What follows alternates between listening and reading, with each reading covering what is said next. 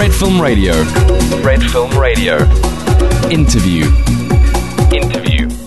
Red Film Radio, this is Chiara Nicoletti. I'm in Rome with M. Night Shyamalan, who's here to present Knock at the Cabin. I have to say that the first thing I wrote in my reaction after watching the film is that you managed to prove us, through an apocalypse, that how we are all connected, whether we like it or not, we feel it or not. So do you agree? And is that why you changed the book and when turned it into a film?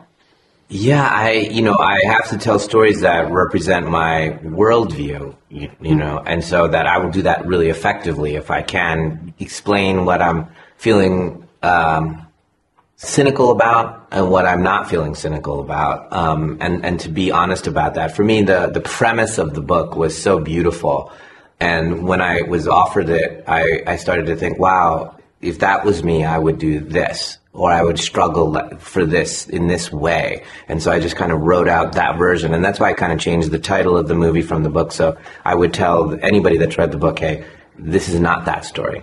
With all we've been through, you know, a pandemic and the war going on, a constant threat to our fundamental rights, did you think this was, let's say, the right moment to make this film, as people could really...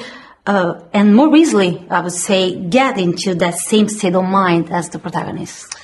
Yeah, you know, sometimes I get to this feeling like that we're just a mistake, that human beings were an evolutionary mistake, that we're, like, I would say cockroaches, but they are actually not doing anywhere near the damage that we're doing. So, you know, that's putting them a bad word on them. I feel like... And then I go, but maybe we're at an inflection moment here where we were given this ability to be self-reflective. And if we can see that we're meant to protect everything in many ways fast enough, it's got to be really fast because it's almost over. Maybe this can turn around. So the movie's kind of about those feelings of, were we just a mistake? Mark Binstock, your producer, said that one fil rouge in your work is family, and I have to agree with that because you often explored family dynamics, and in this case, I think we're all made me think about how our idea of family is different. And about this topic and in general, how did you think this story could relate with your previous work and cinema?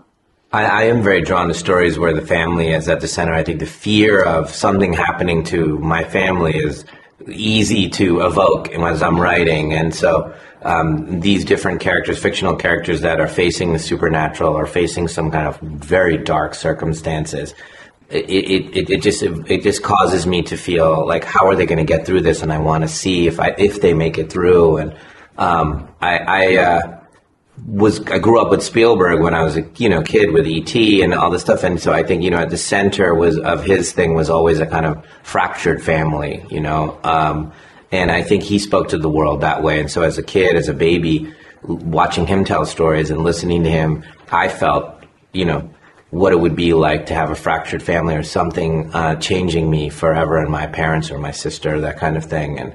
And I think, I just kind of mimic that center of my stories. You made this film very yours. Mm-hmm. At the same time, there are homages to a master like Hitchcock. Mm-hmm. So was this the perfect occasion maybe to blend your cinema with this? I saw the movies very, very kind of old school. I mean, you see, like, as soon as the logo comes up, it's not of this time. And when I was doing the shots for even if you look at the sequence when they're knocking on the door and they're trying to figure out who these strangers are, it's very kind of in the language of an older cinema. And we immediately, even if kids don't realize it because they've never really seen the older cinema, they will understand, wow, he's just using the dolly as, a frame, and then the dolly's moving to a different position, then the dolly stops there, and then the character moves and the dolly moves to a third position. And you're very aware of the limitations of the camera, which then creates a beautiful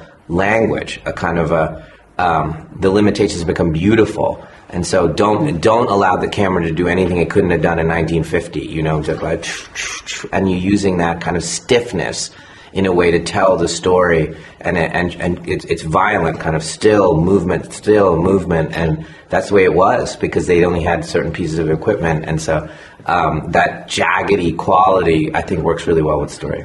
Thank you so much. Thank you. We've been talking to M. Night Shyamalan in Rome to present A Knock at the Cabin, and this is Chiara Nicoletti for Fred, the Festival Insider. Fred Film Radio. 24/7 on Fred.fm and smartphone apps.